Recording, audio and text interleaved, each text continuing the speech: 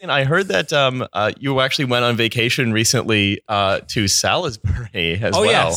Yes. Is that how you say that? Salisbury? How do you say it's like Salisbury steak? Salisbury. It's much like that. I love working in the famous anti-white cafe, but after a while you have to like take a break. So I have been thinking for a long time that I needed to go on vacation, and I went through lots of like Lonely Planet manuals. I went through all like the TripAdvisor stuff, and then I just decided that there was this one place that was missing in my life, but I felt would be the perfect blend of relaxation, fun, education, and general beauty, and that place is Salisbury. So it just so happened I went to Salisbury to go see the 123 meter cathedral, and famous. some stuff happened. You couldn't really control it, right? I mean, what's that guy's name who had the theory about the two Russian guys? Hang on, can we first of all settle the main conspiracy theory of why neither of you can say Salisbury? It's really bothering me. Is it Salisbury? It's Salisbury. We both have Canadian passports. Yeah, so, we both have Canadian passports, so that, when... Is there anywhere called Salisbury in Canada? I don't think No, there's the steak. There's Salisbury isn't steak. That from the US? Well, I don't know, maybe. You think I'm here as a steak expert? I was a vegetarian at some point briefly. And why was that? This part of the recording was lost. Who was the reporter who sort of had the theory about the two Russian guys? Okay, so there's this guy called Craig Murray, right? Yeah. We're going to try not to do libel because even though we have set up a Patreon, we can't afford a lawyer. No promises, lads. So there's this guy called Craig Murray. He used to work for The Guardian. Now he's a freelance researcher, commentator, etc. Man who may or may not be called Craig Murray. And he kind of appears on like RT a lot and stuff like that. So he's been on Twitter today, like basically trying to separate the lies from the truth and figure out why these two guys were in Salisbury, right? Or Salisbury. Fucking nerds. Nerds knowing how things are said. So here's his theory. His theory is that these guys are actually 100% gay for each other.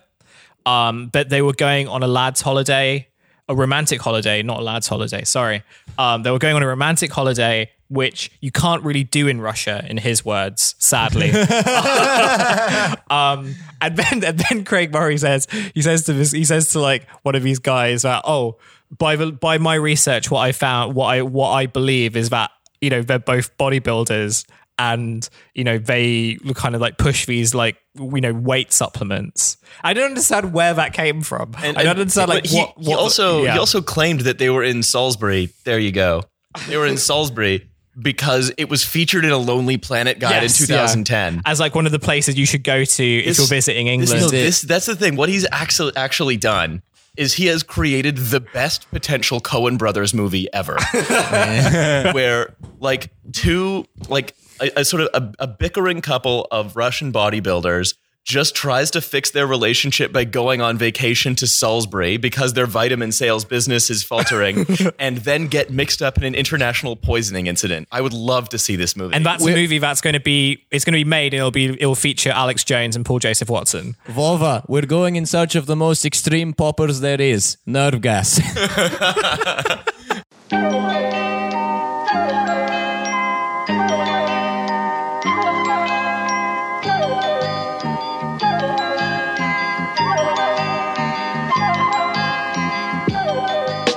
Hello and welcome once again to Trash Future, the podcast that we do some of the time. Sadly. We are here once again today with the original lineup, sort of. We're version 2. Sorry, Charlie Palmer. Version 2 of the lineup. Hussein is back.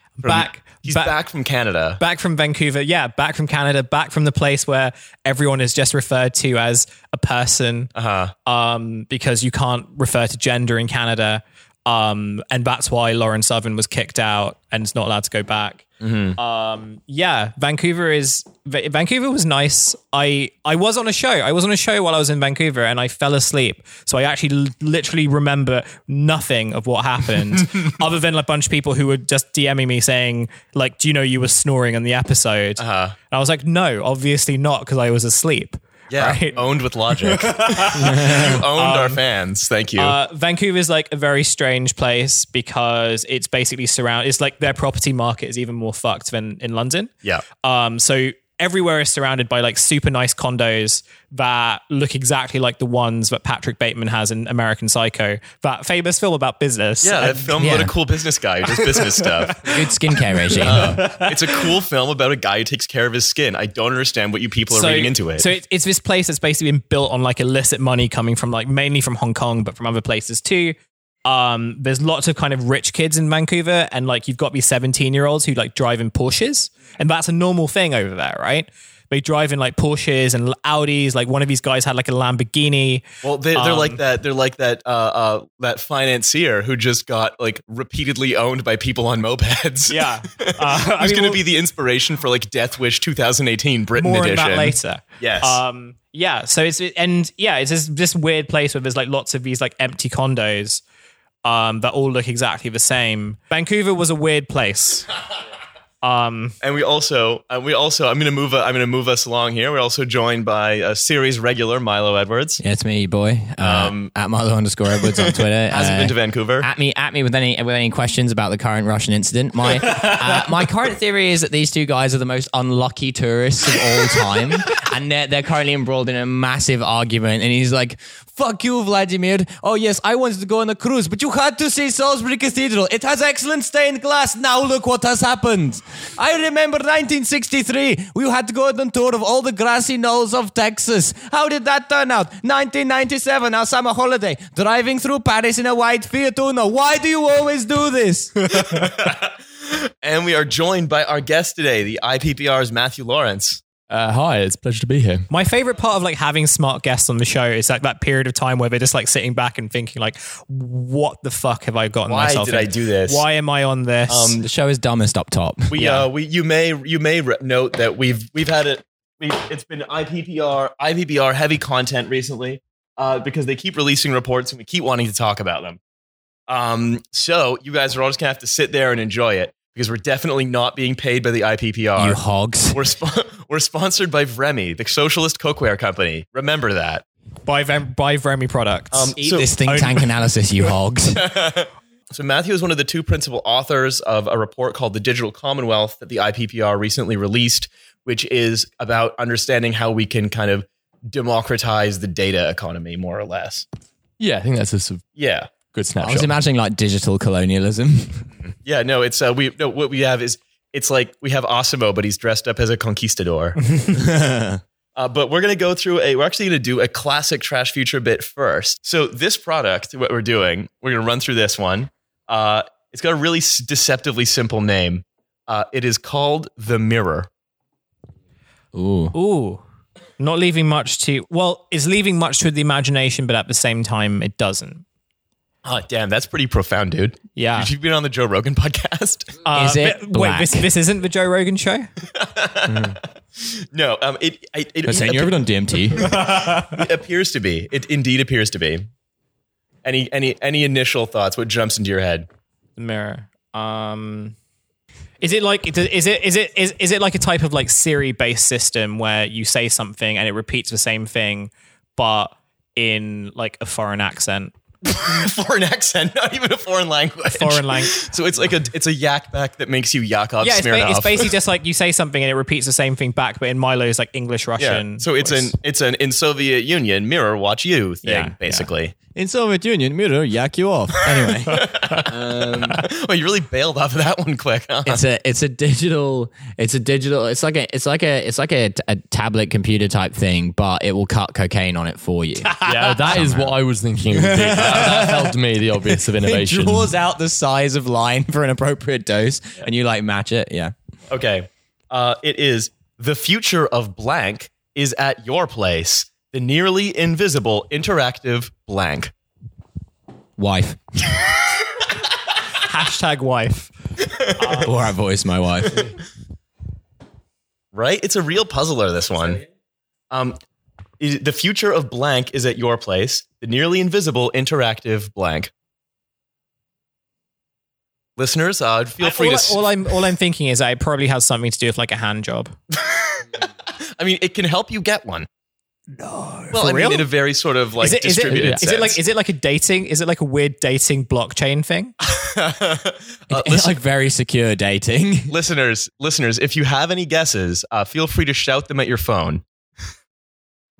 Okay. It helps you to get a hand job. Is it having a podcast? So when it's on, it's a full length mirror. But when it's on, you can see yourself. Well, that sounds like a regular mirror. Will not work for vampires. You can see yourself, your instructor, and your classmates in a sleek interactive display, complete with embedded camera and Your speakers. mirror instructor. It's something to do with yoga. Yeah, Matthew's got it. That's, Matthew has it. Thank you very much. no. I can't do jokes. I can just do, detailed You analytical. can do logic, which is why you should really be on the Sam Harris podcast. And not us. Sorry, too logical for us. The future of fitness is at your place. The mirror is the nearly invisible interactive home gym that when it's off, it's a mirror. Fucking wow. And when it's on, when it's on, it appears to be just a video screen that shows workouts. okay. Can anybody else think of another product that contains a video screen that you can show workouts on? That thing that made the Tupac hologram. Is it the telescreen from 1984, the only good book? The only book ever written, yes. Yeah. No, that and Harry Potter. Yeah. The only books ever written. Because Harry Potter is like lib 1984 and 1984 is alt-right 1984. Well, it's classical liberal. Yeah. So isn't this essentially just like a television, right? In the sense that like if you had a shiny screen on your television, you would literally be able to see yourself anyway. Here's a key difference between it and a television, which as a television, you can watch like shows and stuff. Yeah. So you can do more stuff with a television. Yeah. You can also have like workout routines on your television, but this is to motivate. Yeah. Exactly, yeah. However, it also plugs into your phone and shows you some of your biometric health information that course it otherwise does. you'd have to look at on your phone. It just tells you how fat you are. It's like, you look fucking gross. Oh my God. Like, I'm like a mirror and even I am disgusted by this. Really like, bitchy mirror. yeah. I'm not even real. So it's just it's a less functional television screen that can also show you information from your phone, but that you don't have to look at your phone. And it's a mirror. I hear if you break it, you're left with 7 years of now completely pointless repayments. Speaking of repayments, anyone want to guess how much it costs? Gonna go for that golden £690. It's in dollars. Give me dollars. So how much do we think it costs for a mirror, which again, I'll remind you, has the functionality of a mirror and then a broken TV? Is it nothing but exclusive rights over all the data generated? Now that's foreshadowing. You're smarter than them. You're also smarter than us because I wouldn't have thought to say that. Yeah, shit. Okay, and give me a Quick, delete the podcast. give me a dollar amount. I reckon it's about $420. Hilarious, Nice. very fun. I already actually do think it's about that. I already Okay. said mine. But we came in and we did that hilarious Timothy Spall bit off mic to Joel Anuba. So £690. very good. No, you did all the funny numbers, but none of them were even close. They were all less than half the actual price, which is $1,500. Jeez. Holy shit. But that's plus a 12-month subscription to your mirror. Oh, yeah, like, why is your mirror black? Oh, the fucking money's run out on my mirror. I've not seen myself in weeks. I have to look at myself in shop windows. I can no longer afford the monthly payments on my mirror. In the student house I lived in, there was not a single mirror in the house, right? So we actually did have to go to like our friends' houses to shave. Or like sometimes Surely you could have bought a mirror. yeah, we could have done, but like we fucking did. Like, what's the issue, right? Okay. No, it was it's you can live for at least 6 months without a mirror. But if there was an option to buy a $1,500, is it dollar? $1,500 mirror. $1,500 mirror. Plus the $39 a month subscription to your mirror. Then, $39 a month. but maybe my university life would have That been would be like half our Patreon if we got one of those mirrors. That's what the Patreon really is. It's absolutely incorrect. That's why we our said Patreon has grown donate considerably more to our Patreon and we will get a mirror. That's not a promise. I like the idea that like maybe if you're behind with your payments, they don't actually cut off your mirror, but they just like throttle the bit rate like your internet service provider does. So you get like a really low res image of your own face. Well, it's you get because it streams workouts basically to your mirror. Yeah. Again, you can't do that with any other internet connected stream. That's super creepy, right? Oh yeah, absolutely. Like imagine if like the sound dies on that mirror, right? Or like it goes on accidentally and like you're coming back home one day and you're just seeing this like ultra realistic figure like doing fucking Pilates. Well, you're just trying to shave. Well, yeah, what all you're trying to do is like shave and have a piss. Yeah, absolutely. The Pilates person turns to you and is like, if you strike me down, I'll become more powerful than you can possibly imagine. And don't worry, it has a 5 megapixel front facing camera. That's so low res. That's for that much money, could they not have just put a better camera in it? Like you could literally buy the new Samsung Note is like 10, right? Something like that. Yeah. Oh, and it weighs 70 pounds also. Oh, nice. But I have a sturdy wall. Yeah. So we would get to call the mirror like our son or something. Yeah, the mirror is like as big as it's as heavy as like a large child and about as expensive. Our large reflective sun. So that's the mirror. It costs $1,500, $39 a month. It offers you a sort of a slightly personalized workout program. But mostly it just seems to be doing what someone could do by watching fitness videos on YouTube for far less money. Thank you, mirror. Have you ever thought, my mirror hasn't asked me for any money this month? Pussy. Train hard, pay regularly. I'm looking forward to like the Jake Paul mirror. Okay, go on. Elaborate on that idea, please. Well, I mean, just like I feel like the next frontier will just be everyone will have their own mirrors, right? Oh, so it's everyone's just going to do live casting from their bathrooms. Yeah. Team 10, more like Team 20 if you're using the mirror. Come on, that's better than you gave it credit for. Goodness. Yeah. Everybody say to your iPhones what you thought of Milo's joke. A Logan Paul mirror where it's like a mirror from one of those horror films where you look into it and you just see someone hanging from a tree in the background. Oh, no. Anyway, okay, that's the mirror. I can't wait till the social media star vloggers all get their own. So that you can see like Jake Paul doing social experiments every day for like $39 a month. Social experiment. I'm turning on one mirror user's camera so everyone can see them sweat like a hog doing Pilates. It'd be me. Anyway, so we have some actual politics to talk now. Boo. Yeah, right. It's a shame. I was going to join this mirror chat. Politics. Dumb as hell. Yeah. Oh man. Can't we just talk about the mirror every episode? Oh, yeah. No. So Sam Gyimah, conservative MP, Minister for Education, made a speech entitled "Reinvigorating Capitalism: A Conservative Approach to Growing the Economic Cake Post-Brexit" to the CPS think tank recently, and it was perhaps one of the it was the most garbled right-wing pablum I have heard in a very long time. Well, what's a pablum? Pablum is like it's like a soft food you'd give like an infant. It's like Latin for Pablo. This is my friend Pablum. So Sam's speech, and we're sort of getting into this because Sam's speech focuses on this sort of the optimistic potential of the UK tech sector to basically save us from a decade of moribund productivity growth in the sort of aftermath of the financial crisis. And so I wanted to go, and also it is a response to a lot of what people like the Archbishop of Canterbury have been saying, directly calling out the fact that capitalism simply isn't working for people.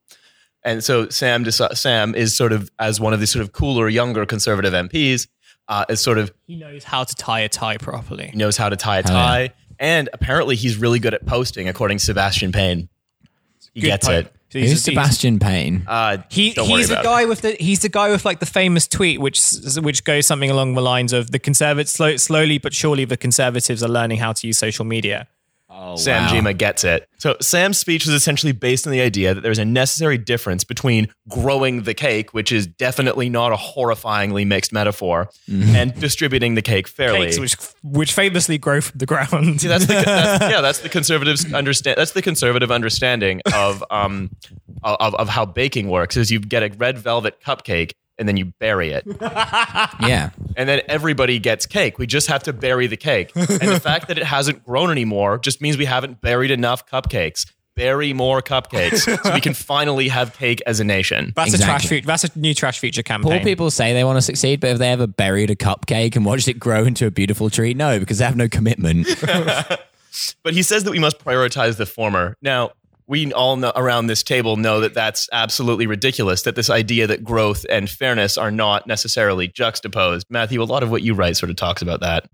Yeah, I mean, I guess there's sort of two things there to pick out. One is, that well-known phrase now on the left, sort of tech won't save us. And I guess Sam's talk, where he sort of leans into sort of technology as our savior, I guess falls directly into that trap. And I think clearly sort of there are things technologically that are being advanced, which are quite interesting, could be emancipatory in some form. But I think the key question we have to ask is, do technical systems simply reinforce existing inequalities of power, reinforce existing circuits of accumulation? And that clearly appears to be how most technological developments are being directed, who's shaping them, who's using them, and whose interests they operate on.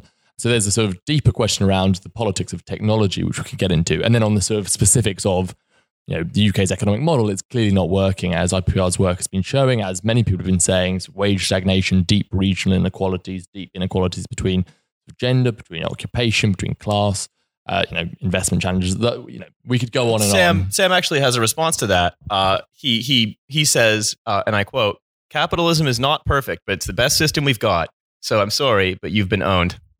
I mean, he has got me there. I mean, You blew my mind. Yeah. We only have one system. I mean, this is really low on competition. It's not like there are like concurrently other systems running. Like, oh yeah, there's like a small part of Middlesbrough which is running on anarcho-feudalism. Like, that's not. So he trots out the usual talking points, which are the rise of employment, without mentioning that wages have not concomitantly risen, that the Conservatives have reduced the deficit, which is an achievement for some reason. And also they haven't, like, even if you want to take that as an achievement, they haven't. That's just not true. And then a restatement that austerity was necessary. So he actually says they think that critics of Conservatives say that we think austerity was a religion, but I remind you that it was necessary. Anyway, on to my next point. Whereas in fact, austerity was my great grandmother's name. And he seems to say the constant thanks we owe capitalists and the baseless optimism in the future that we must plaster on our faces while we simply allow technology to just the development of technology to proceed as a natural process that will just sort of emancipate us somehow. Yeah, I mean, I think just taking it back a bit, I mean, when he talks about capitalism, I guess the intersection between capitalism and technology and where we're going on is that capitalism always expands at the frontier, always exhausts of certain modes of social reproduction, of resources, of material or social, and then moves to on to the next domain. And I guess what we're seeing here, whether it's Uberization, whether it's sort of the enclosure of the information commons, that it's not necessarily producing sort of genuine value, but it's enclosing, extracting, often quite brutalizing in the process. So I think when he talks about capitalism sort of as the only system, I think that's, clearly Middlesbrough might have something to say about that. What about Salisbury? Yeah. One thing about Salisbury, it's Spire. This is the only thing I know about it, which kind of reinforces it. Well, I know a few things about it, but the one thing. Oh, you seem to know quite a bit about Salisbury for an innocent person. Well, exactly. I've been many times to the very pub where it happened. But yeah, the Spire is the spire that inspired the book The Spire by William Golding, who taught in Salisbury. Why doesn't his name rhyme with Spire? That would have been so much better. There you go. That is the true question William of this Golding, whole episode. Change your name. Change your name to William Spire. So to going back to Big Sam, right? Oh yeah. So one thing I the glory years of English football. I forgot. The niche fake shake scandal where he just said, well, I'm not sure I could do any of that without talking to the FA, and he somehow still got fired. Baffling, genuinely. A man who said, well, I couldn't do that because that would be corrupt, but was just fired for even taking the meeting. So pouring one out for my boy. Yeah. He had a house in Middlesbrough, actually. I'm pretty sure he did. God, this case is blowing right up. Fuck, it's all connected. I've got for people who can't see what's going on in the studio, we've got like red string being pinned across a board. Like different places. There's a ZZ's 2-for-1 voucher in the middle. So this is going to be like the spin-off Trash Future where we're going to make when we do like our own true crime podcast. It's like Serial but for dumbasses. It just ties into QAnon somehow. Okay, so like Medium Sam. So he's I don't know if he used to be universities minister. Yes, right? he still is. He still is.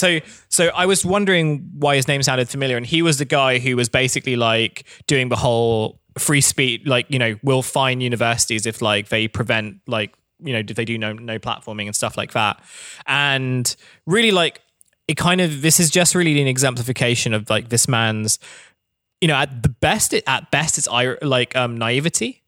But at worst, and probably more likely, is that like he's very well aware that these arguments are bullshit and like maybe not, you know, because like the argument that he's making in terms of like, yeah, capitalism is imperfect, but it's the best system we've got. Like that's something that like we read on like internet forums all the time, right? From these like fucking like Adam Smith like dipshits. You know, or like the idea that, oh, you haven't tried true capitalism yet because true capitalism is like laissez-faire free market. Oh yeah, no, so capitalism would be a great system if only we could ever actually try it for real. Yeah. And it sort of feels as if like this is just like a talking point that he is recycling from these types of like libertarian communities. Following on from like other Tory ministers who are pretty much doing the same thing. Like he's basically, even in this particular instance, what he's doing is like waging a culture war rather than any sort of like pragmatic. Oh shit, I hadn't thought of it. That's absolutely what he's doing. This is absolutely a culture war for them. Because and you know why? You can tell it's a culture war for conservatives because they always trot out that people who are agitating for socialism should be thankful for what capitalism gave them. Essentially, that is that we owe you think you're posting about socialism on an iPhone. How ironic. But in a speech by a government minister, essentially. But of course, that's what it is. It's absolutely a culture war. And he often does refer to momentum as a horde as well, which is fun. Yeah, it's the biggest horde since the Mongols, I'd say. Yeah. Is there a specific number of people you need for it to be a horde? Lower than that, is it a rowdy band? A merry band of rowdy men. A plucky unit? So he says, as conservatives, we believe individuals are better interpreters of their own destiny than the collective. Anyone want to say why that's nonsense? Well, I mean, I think what is confusing about sort of this mentality is this sort of zoning of sort of agency gets on the individual, but it's like, I guess the left would say, well, yeah, of course the individual should be able to interpret their own destiny, have capability. It's just that you can't really do that with institutions arranged and they are under sort of neoliberal capitalism. And the challenge is exactly how do you expand domains of freedom by rethinking institutions around debt, around governance, around technology, that actually you can expand freedom. And the left is actually about sort of deep freedom, not this pretty superficial sort of, you know, Uber freedom, which I guess is what Sam is aiming towards. Yeah, that's the episode title, Uber for Freedom. It's the assumption that it's made freedom so much more quick. Just 5 minutes and it's here. Didn't enjoy this freedom, 3 stars. Yeah, because it's the assumption that like any left-wing politics immediately results in the Soviet Union, and like you have no choice of bread anymore, and you have to queue to see your own children. Well, like they see. I already have to queue to see my own children outside family court. It's because you kept extracting jizya for that guy in the Bentley. Bentleys and watches aren't streetwear.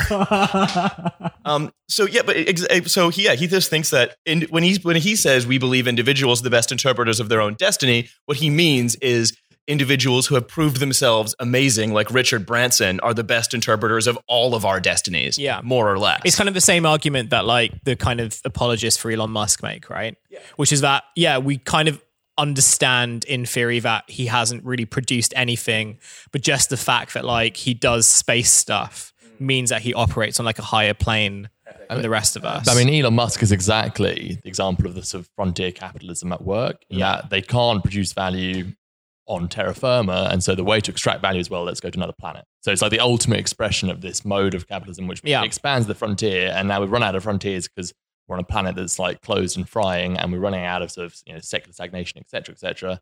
Where do we go? We go to moon. We go to the Mars. The moon? Mars. I mean, extraplanetary life. he has talked about the moon as well, right? Mars. He has talked about like setting up camp on the moon as well. So No one will fuck me on Earth. Well, I've got news for you. I'm gonna go get some moon ass. He thinks Iron Sky was a documentary, and he wants to go to the moon to fucking destroy the Nazis once and for all. He is totally the guy who's basically like fat, like he couldn't get laid in high school or college, so his literal thing was like, okay, well, my only real option is to go have sex in space. My only real option is to basically be like Wile E. Coyote, but have my crazy Acme inventions kill all my workers. So, but Jima says that if Jima sort of locates the frontier on the gig economy, more or less, and suggests that the flexibility that will be delivered to workers from being in the gig economy, and he says he hand waves away the fact that it's used to sort of systematically deprive low-income people of their rights and sort of push the frontiers into what is tolerable for them. He hand waves that away and says, yeah, but what about a mother who's just given birth and wants to, and I'm doing air quotes around that so big my fingers fell off, wants to make a little extra money. And he says that's what the gig economy is good for. I mean, in that, if that was his example, I mean, surely the answer is like, well, we shouldn't be in a society where, new mothers have to go out to earn enough money to sort of sustain themselves. And that is just such a bizarre example to choose to me. That it just strikes. Yeah. So what's striking about this really for me is that that's definitely like the main thing that mothers think about when they give birth to their kids. It's like, damn, I hope I get out of this hospital soon so that I can give more like, dumb fucking leftist podcasters Uber rides. I'm just really passionate about connecting with people. All right. I'm really passionate about connecting with people. I'm really passionate about like delivering customer service. And so it doesn't matter that one of my legs has been like smashed off in a Tesla factory, or that I've got a burst bladder from working at Amazon and never pissing. I'm really excited to actually get back into the gig economy and work for 3 hours so I can afford to get myself to the Peter Thiel blood bank. Hire more women delivery riders. More pregnant delivery women. Yeah, they're going to be riding really fast. You're going to get your food there faster. But what's striking here is that basically his point is that we have to have blind optimism in the tech sector, and that assume that it's just going to raise all of our standards of living, and that if we interfere in it, then all we're doing is being afraid of progress. That's more or less the point he's making, or that's the way I kind of see it. Yeah. And what really gets me about this is that essentially this speech was made more or less in response to Justin Welby, because he actually says if Justin Welby wants to debate the merits of capitalism because these people are fucking addicted to debate for some reason, then he's welcome to come over to my house, have a Deliveroo, and take an Uber ride home. Sorry, Justin, I guess you're not staying over. I'm pretty sure Justin Welby has a driver. I feel like he's like the Archbishop of Canterbury. He lives in Lambeth Palace. Yeah, he probably has a chef. I mean, like the man wears a fucking cape to work. Like you don't go talking this kind of shit to a man who wears a cape to work, Sam. This is like this guy is far more of a big dick player than you. And again, he completely just tells on himself because you want to debate the merits of capitalism, just forgetting that the Deliveroo is delivered by a person and the Uber is driven by a person, and all of these people are suffering under that business model. With a man also whose entire religion is based on like a poor dude who was like rising up against systems of oppression. I think this is like, so what's interesting to me about this is that this is very much like an extension of like George Osborneism, right? So like, it's pretty well documented that like George Osborne has had this like very strong, and David Cameron had this very strong relationship with Uber back during like the Cameron years when the Tories were trying to be like the progressive, and when they were trying to be like the progressive right-wing party, they allied with tech companies, right? They kind of looked at like, Wait, tech companies and the right allying? Astonishing. Well, this was like during the Obama years, right? So they were like, this is kind of like the benevolence of tech. And, they're all like really nice liberal people. And there's this kind of culture that kind of projects progress. And, all that kind of, all this stuff is like fairly new. And the thing about Sam is that he's also one of these new batch of MPs that kind of came through during the Cameron years, fresh out of the allotment, grown especially. So he comes from that like sort of, I guess you could call it tradition, but he comes from that sort of political angle. Yeah, the chumocracy. Yeah. So for him, like because like the Ascension was really one in which kind of liberal, like so-called liberal conservatism allies with tech. This is the kind of the way that he thinks. This is the way that his politics is like orientated. It's difficult for him. And I imagine that it's difficult for him to kind of even view these companies who have like these cool apps and these cool logos and work in these cool offices. Like they could even possibly be bad, or they could possibly like have negative outcomes. Well, for him, it's just, oh, my dinner's quicker. I'm at my destination easily. It's for him. It's just he doesn't notice how easy his life has become, and he needs an orange chicken, man. The fact that more and more people are then just sort of are getting beaten down under this system to make life easier for like 10 of them. Remember that lady that we talked about a couple episodes ago who worked at like CNBC and like shocked her dogs? Oh yeah. Yeah. It's the same thing where she just they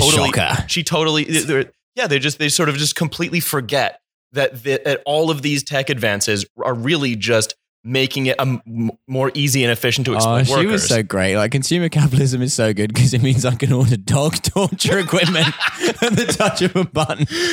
Yeah, go back to that. What? That's pretty much what she said. She was talking about how like online shopping and consumer capitalism by extension is so great because she can like sit on her couch and like order whatever she wants at the touch of a button, and like she lists like all the stuff she orders like in the course of one evening, and most of it was like various things you would use to harm a dog. Like, it was a dog shock collar. Yeah, it's like a dog shock collar. It was like something else weird for a dog as well. No, I think we might have made the rest of it up. It was a dog shock collar. But here's the thing. This is the best the Conservative Party can do as a vision for the future at this point. It's the best they can do. Yet let's hear what Big Dick Justin Welby has to say. After the IPBR report was released, and he was roundly criticized by a bunch of people misunderstanding the render unto Caesar passage from the Bible. He said, today, there are some who view this kind of oppression, referring to the gig economy, of the employed as a virtue. The gig economy, 0 hours contracts, it's nothing new. It is simply the reincarnation of an ancient evil. When justice rolls down like waters and righteousness like an ever-flowing stream, the food banks close, the night shelters are empty, families and households are hopeful of better lives for themselves and their children. Money is not a tyrant and justice is seen. Does he always talk like this? That'd be sick. Those are bars, man. Those were bars. Like just down bars the pub. For days. I think he has identified a malefactor, and he has put forward a vision of a society that will be better in several concrete ways without just relying on the sort of unspecified beneficence of the tech sector. It's an enormous dick opinion. On the second mention of the word malefactor, spiritual, by the way, spiritual dick. Women can have big dick opinions as well. Can we pour one out for our boy, boss of terrible enemy of the show, who shall not be named, whose name is like a really shady capitalist and whose name is literally Mallory Factor? Oh, wow. Yeah, that's true. Yeah. God, oof, what a weird name. Yeah. So but I think this should give, I think, British socialists some hope, which is that we have reclaimed the territory of understanding who the malefactor in society is. And the right has lost this. And that means that essentially they can simply defend their record on the economy and warn that accepting the politics of Corbyn, McDonnell, Abbott, and Welby will change the country for the worse. And we actually have something to not just to respond to that, but to absolutely steamroll it in terms of getting people excited about politics. The only problem is the only thing the right can do beyond this is accept fascism, which they kind of have and are.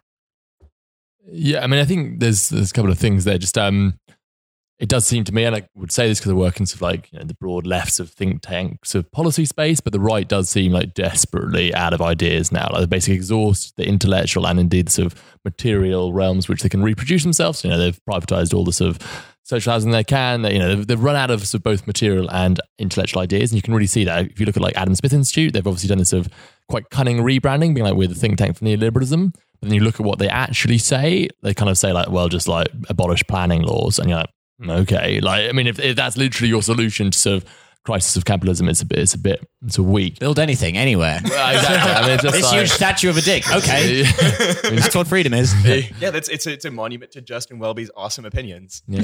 Massive dick opinion. Redevelop Lambeth Palace into a huge dick in honor of Justin Welby. In a good way, yeah. But the other thing is the sort of point about sort of a politics without an enemy and a sort of a demoralized politics. I think the left always struggles on that terrain because you need enemies in a broad sense, like, well, what are we trying to overcome here? What can we mobilize around? What are the institutions? What are the sort of actors we're trying to push back or reform or democratize? And I think, Welby's intervention naming sort of some of these evils, exploitation, the gig economy, as the obvious one, is a useful sort of intervention in that sense. Absolutely. We have very much, in the vein of Stella, gotten our groove back. Again, it's how Stella got her groove back again. Fuck. Nate, fix my mistake in post. I can't let the Stella heads get on my case. But one of the understand any of that. I'm just smiling and pretending I know exactly. You guys you guys know nothing of the late period comedies of Whoopi Goldberg. I thought the Stella heads were like people down Weatherspoons at 11 in the morning. Yeah. Or like really pro Stella Creasy, like Twitter fan. Oh yeah, niche.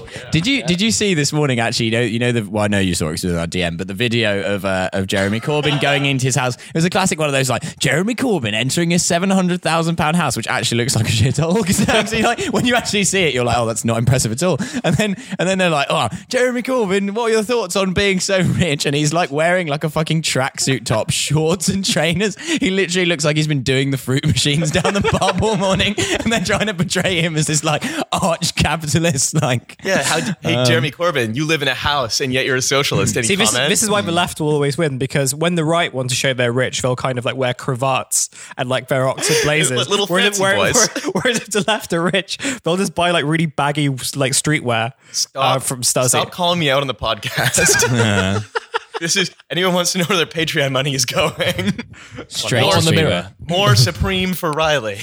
One of the ways in which the left actually does have ideas, Riley said, doing a super cool segue, is this... It's like an actual segue. Yeah, I'm zipping along on my segue into the next part of the show, where we're talking about the Digital Commonwealth Report itself, which is, as we said earlier, sort of looking at the data economy and how to democratize it. Yeah, so it came out last week, and I guess the core of it is that at the moment there are 3, 4, 5 dominant firms which are basically enclosing the information commons, dominating the development of the infrastructures upon which we all rely, whether it's cloud computing, search technology, analytical capability. And that if we actually want to repurpose technologies, not to simply reproduce inequalities, not simply to reproduce sort of anti-emancipatory politics, we need to think about how can we move from this enclosure to a commons where data and the digital infrastructure that sits behind it are organized as a collective good, as a resource for emancipation, for innovation, for inclusiveness, not in a sort of bland sort of speak, but actually enabling people to have data and control both individually, but also collectively around how they shape their lives. How does something like Facebook enclose data? What's going on there? I mean, I think of enclosures. I think of a 17th century fop putting up a bunch of hedges and then getting fucking the shit kicked out of him by his peasants. Soft play areas, stuff like that. Yeah, exactly. So it's more the former than the latter in terms of the analogy, and the land analogy works quite well. So what is the business model of a company like Facebook? It is to create a platform in which users go on it. They generate data through using that platform. That data is then used by Facebook at scale, aggregated, analyzed, and the insights generated from that is then sold to a third party, normally advertisers, for profit. The analytical data is also then used to sort of train machine learning, to sort of develop AI systems to improve the platform. So you have this very circular dynamic where you want to get more and more data, more and more users, more and more data, round and round it goes. And the enclosure is that the control of that data, the access to that data is often very tightly controlled. So what could be a really sort of useful social resource, a social good, is in fact controlled, dominated, monopolized by Facebook. And then it's used to sell us like slightly personalized t-shirts that'll say stuff like, yeah, I'm strong, I'm fast, I drive a big car, and you wouldn't know it because it's a being born in June thing. I mean, I guess if that comes up on your feed. Oh yeah, those weird like custom t-shirts that are computer generated. They're so weird. I love it when people accidentally buy those thinking they're a real thing, and then they get one. They're really bad. Yeah, it's like Facebook is essentially using its business model to try and transition the entire world to like clothing and mugs generated by bad Markov chains, like the the world's greatest Ford truck driving, gun toting, Reagan loving dad, but then it gets shipped to your aunt. I was in IKEA today, and I think like the signs in IKEA are generated by those, because they had a big sign on the wall that was like, I guess ostensibly an artwork, and it just said a love of things. That would totally, you wouldn't get it. It's a love of things thing. I mean, I think one of the things that is challenging though is that, absolutely right. In this sort of the primary phase of their development, their thing is selling information to advertisers to sell like pretty rubbish products quite often. But the point is the sort of big dominant platforms, if you look at Alphabet, if you look at sort of Apple to an extent, certainly so Facebook and Amazon, their sort of goal is not just to stop there, but to sort of basically enclose us in a sort of totality of themselves, that we will exist within Amazon. So Amazon's got 5,000 patents now. And you can see a world in which Facebook, they'll move into healthcare, they'll move into banking, and you will end up having 4 or 5 major platforms which aren't just selling you or selling information about you to advertisers.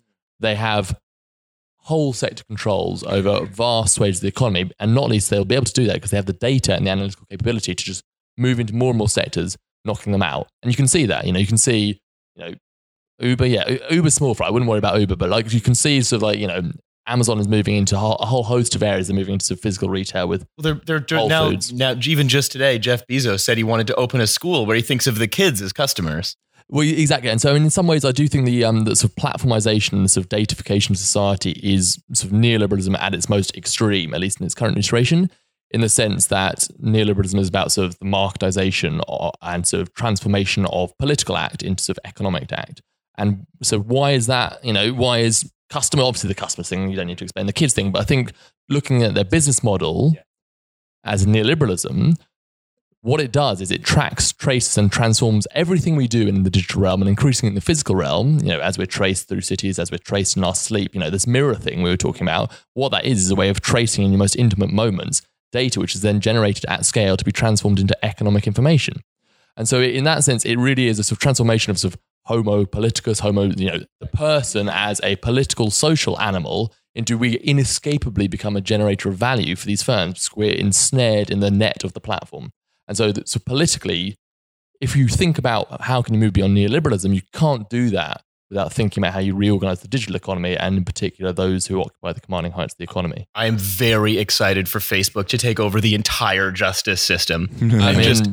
Every day have just the pettiest arguments with shitheads I knew in high school or whatever, just decided on the blockchain automatically with smart contracts. It's going to be incredible when Facebook also takes over family court. Oh yeah. I mean, to be honest, if you look at the work of someone like Cathy O'Neill in the States and Frank Pasquale, who look at sort of algorithmic Joe Pasquale justice, is much more serious, brother. much more serious. But if you look at what they're doing, ultimately the justice system in the States, is very deformed, obviously, but it increasingly does rely on a lot of these sort of indicators, which ultimately are generated from social data, and therefore, in some ways, you are sort of seeing this bleed across from digital information into the most fundamental questions of justice, human rights, etc., which pose deeply problematic sort of issues towards democratic governance and judicial norms. I, for one, am looking forward to sending my high school rival to death in Facebook court because he took the girl that I fancied to prom. And I had to go on my own. I know it's been over a decade, but I'm still mad about it. Facebook's robot judge is like, that's not what friends do, Nathan. Facebook's robot judge sentences you to being a fake friend. It plays him a video of his friendship with Hussein immediately before he's executed. If Twitter took over the justice system, and if Twitter took over the justice system, if you have enough followers, you can just murder. Yeah. But it'll be extremely funny then that basically Drill will be the person sending. No, this is the world that Drill, the character that the guy behind Drill created, is he was actually saying this is a guy who is permanently enraged and sort of lives in hell, more or less. And we're creating a world where we're all becoming Drill. That's the thing. Everyone's like, oh, Idiocracy was a documentary. No, Drill was a documentary. Holy shit. But the other thing I kind of want to talk about here is I don't think of a lot of these platforms really. We were talking about this earlier. I don't even think of a lot of these platforms as tech companies. I think of them rather as incidentally technology companies. In fact, many of them are just ways to push worker exploitation further and then use a sleek app to more or less cover up what they're actually doing.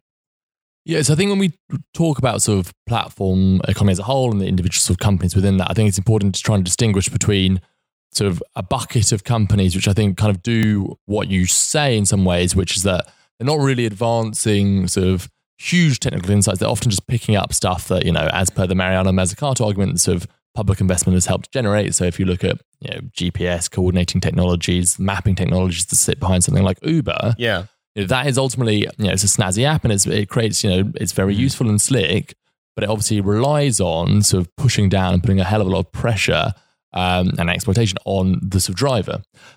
So that's one, and then you can think of lots of sort of, platforms that do that. They kind of intermediate between labor or between the supply of assets. They don't really create something new, but they sort of play a coordinating role.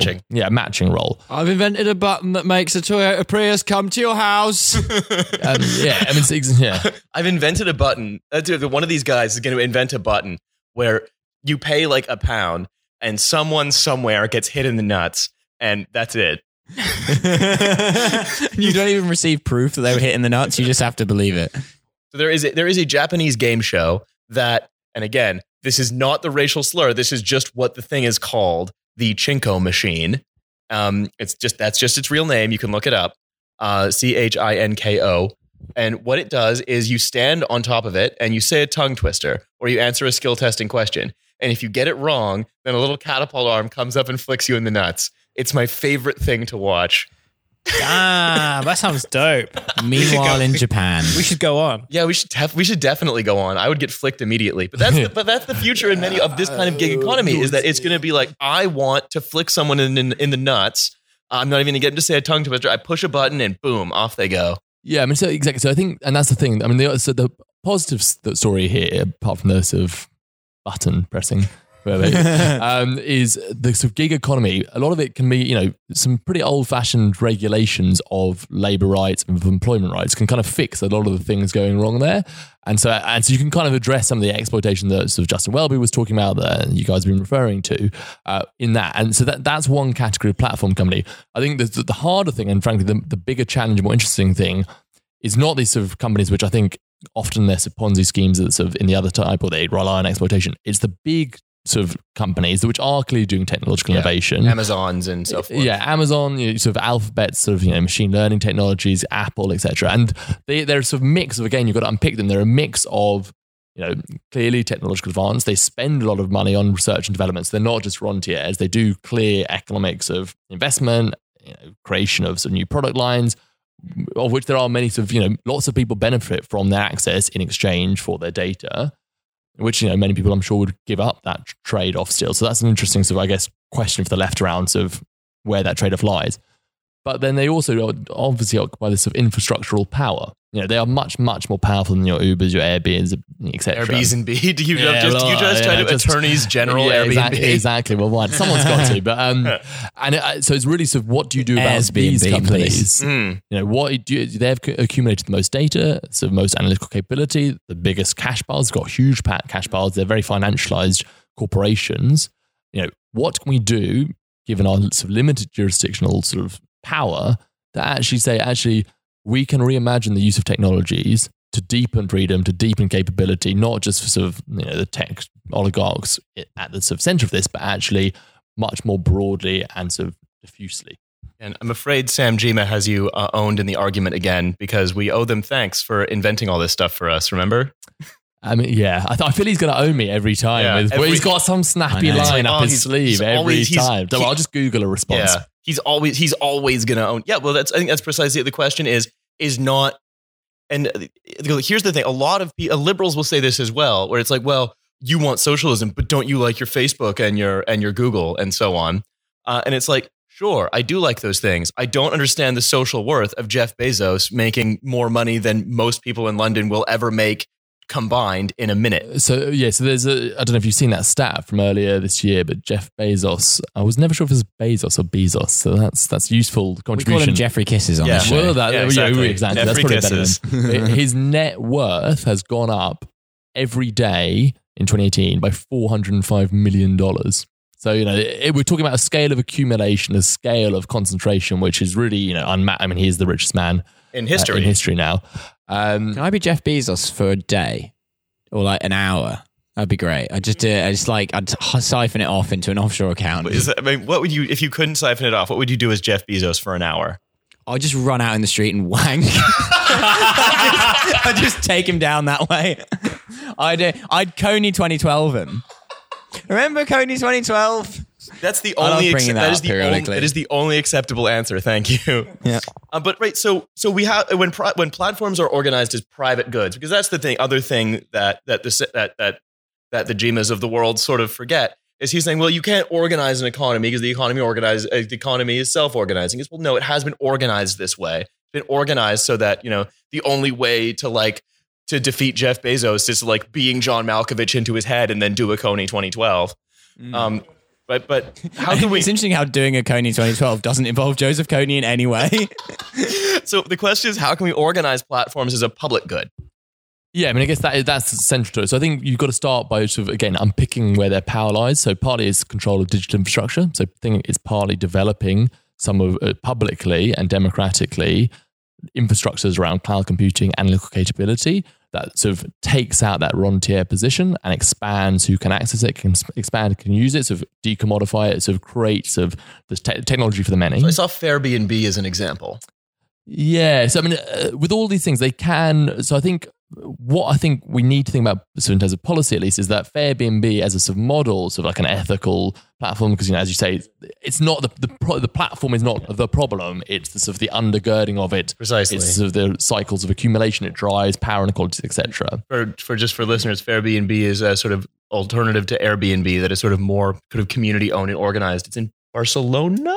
Yeah, it's Barcelona. I think Amsterdam as well, a number of cities. But I think realistically, given the scale of the sort of the Airbnbs of this world, Sure. particularly the role of sort of venture capital, etc., flooding into these type of sort of platforms, you need public policy to say actually actively we want these things to scale and we're going to shape, promote, incubate, and expand them. What it shows us is that it's possible to do this without the capitalist at the top becoming unimaginably wealthy. Yeah, I mean, it's absolutely possible to unmoor sort of technologies from cycles of capitalist accumulation, but it needs a politics which is much more critical about technologies, much more serious about getting into the weeds of the institutions and how sort of laws, governance, and technologies interact, and sort of reshaping them towards different outcomes. That's precisely it. And that's why I think I will sort of return back sort of Coda-like to Sam Jima's speech, where he says that capitalism gave us Amazon, Deliveroo, Airbnb, Alphabet, whatever. Yet that's true because it gave those to us in their current extractive forms. And it is up to us to actually decide that we want something different. And I think your report, sorry, I said something and then I just kept going. So I'll say that again. And it's up to us to decide that we actually want something different. Yeah, absolutely. I mean, I think we've got to have a politics that is much more serious about technology and the development of technology, and sort of interrogate its link between sort of capitalist dynamics and technological dynamics. Precisely. So one of the proposals, the report has several proposals, some of which are sort of relatively sort of I think common sense regulations. But one of the ones that jumped out to me was one of the things we can start doing is looking at regulating platform companies like utilities. Yeah, absolutely. So I think this is again this goal of how we can create a sort of digital commons, opening up sort of access, and while also reining in the power of some of these sort of ginormously powerful companies. And our idea was actually, if you look at what they do, increasingly their services are basically they are provided in a sort of monopoly way. Gmail has got a huge sort of share of the market, similar for sort of Googling, similar for Facebook as a social network, similar for Amazon as sort of deliverer of a huge range of products. And those services of matching, searching, mapping is fundamental to life. It's very hard to sort of exist in many ways as a sort of citizen of a digitalized society without those services. And so they occupy the equivalent of utility functions in our economy. They're infrastructural sort of services, infrastructural goods. We need them to go about our life. So rather than allowing these to be sort of controlled and sort of extracting great wealth from that control in their current sort of dynamic, we're saying actually we should regulate them like we regulate water companies. I mean, obviously there's a debate about public ownership of those companies, but sort of a series of utilities, regulate them and say, if you want to operate in this country, your license to operate requires you to do certain things. And I suppose the biggest thing that we sort of suggest is that to operate in these areas, sort of your Googles, your Facebooks, your Amazons would have to be required to open up their data. So what's that mean? So it means their data, which ultimately sits at the heart of their economic power, their ability to sort of create artificial intelligence systems, their ability to generate revenue through selling on to sort of information onto advertisers, which is the core of their revenue model. They would turn that data into machine readable. So, sources of data, sources of information that we can then extract socially information from, that other companies could potentially extract information from, that sort of civil society could extract information from, and they would put it out there. I mean, one good way of thinking about how this could work is if you actually go on sort of the TFL, so if you just Google TFL open data, it's actually a really good example of what it would mean. So if you go on the TFL sort of website, or TFL open data, you can basically see it arranges in a very accessible way a huge range of data sets that the TFL generates. So everything from air quality to sort of traffic numbers to fatalities to whatever it would be. And the idea almost is at scale, do that. So you can have all this information, which is currently siloed and generating vast economic reward for a few, can actually be opened up, and you can create a whole range of digital products, services, value, social value sort of from it. And so yeah, it's worth looking at that sort of TFL sort of side just to get a sense of it. I mean, I think, because ultimately when you're regulating this data to be an open good, I think the key thing to remember is that in some ways, the platform economy and the digital economy is in some ways the expression of a sort of, the growth of social intelligence, which is in some ways what this is, sort of analysis at scale from data, is in some ways a form of contemporary sort of non-state socialism. It is our collective data, our sort of thoughts, experiments with our digital footprint as a result, collected at scale socially, because ultimately, data has no value if it's not aggregated. Individual data doesn't work, so privatizing data doesn't work. So aggregated at scale, it is, in some ways, a great sort of socialist achievement if socialism is the collective effort and endeavor of people to sort of create information and cultures and sort of freedoms. And so in some ways, we need to think, well, actually, the resource being created is in some ways sort of, emblematic of a type of politics that sort of we should be aiming for in some ways. But it's how do we get the institutions to do that? And one of the things we suggest is regulating these companies as utilities. So, they'd still exist, they'd still, create money, but probably much less. Woo! Exactly. And hopefully, focus a lot more on creating sort of real products of value. But you also, the data would be open. Do you not remember the whole weird custom mugs and t-shirts and so on? So it's funny enough, in our report, we sort of look at Amazon as a case study, and we end up by suggesting in the future, we wouldn't be surprised if you look at their business model and their sort of patterns of development, that you will end up having sort of a Amazon coffee mug, which is linked like an Amazon sort of coffee store, and you go in, you put it in, it automatically does it. It's linked up to a sort of Amazon account, like Amazon Prime Coffee. And so it's, it's not inconceivable that some of these ridiculous sort of suggestions could become reality. Well, I mean, the world that was continuing to be created by sort of closed data monopolies is essentially going to be one where there are 5 coffee shops, and you have to have the special proprietary cup that only works with each of them. And it's I prefer Facebook coffee. I wish I could get one from Amazon, but I'm not a Prime member. I'm not a Prime citizen. Alex Jones' preferred brand now. He's banned from any other platform. But I mean, I think that sort of analogy of you can get coffee anywhere as long as it's on my proprietary sort of Amazon mug. I mean, that's the heart of it, actually. I mean, despite it seeming a bit stupid, platform capitalism kind of mirrors neoliberalism and capitalism sort of as a mode of production in its duality. So yes, obviously it is expansive. It expands potential opportunities and freedoms, and gives you more choice and whatnot in some realms and domains, not particularly as a consumer, obviously with all the sort of caveats around that. But at the same time, it much more deeply constricts and contracts freedom, whether it's ensnaring you with debt, whether it's actually proprietary controls over mugs, which there's really no need for that. It could be sort of, much more freely open, sourced and created. That would never work, because the only reason people go to coffee shops anymore is to get I support Trump, MAGA patriot written on their mugs. Damn right. I thought it was to sort of be my name is I support the second referendum. What was that thing that was on Twitter where everyone was I went into the coffee shop and said my name is whatever, and everyone cheered. No, voting is that's the other thing in the platform in the private platform economy. All voting is just replaced with what name you choose on your coffee order. Interesting. I am excited for Amazon Open Data though, because we can finally find out what the fuck is behind the suggested items for you algorithm, because I've never had worse suggestions in my life. And a lot of my friends have serious drug problems, and they make better suggestions to me than the suggested items for you algorithm. So that's the world. That's essentially the world of the closed platform sort of seeping into the physical realm. Yeah, exactly. And you would imagine that this sort of interconnection between sort of the physical and the digital will become much more intense, and they will be aiming for a world, going back to the enclosure point, they'll be aiming for a world in which they enclose you in totality in their systems, whether that is, running sort of a physical infrastructure, physical sort of goods and services, or in the digital realm, whether, that is their goal. Each of these companies, their goal is universal in a way that sort of industrial capitalism is distinct and actually much more limited in how it sort of goes about making money and its sort of its objects and its sort of goals. Platform capitalism is just much, much more expansive. And I think we've sort of failed to grasp that really they are seeking the ensnaring within their networks to generate data and sort of control through the infrastructure of all of society. There's this quote by Lenin saying like, all of society will become a factory.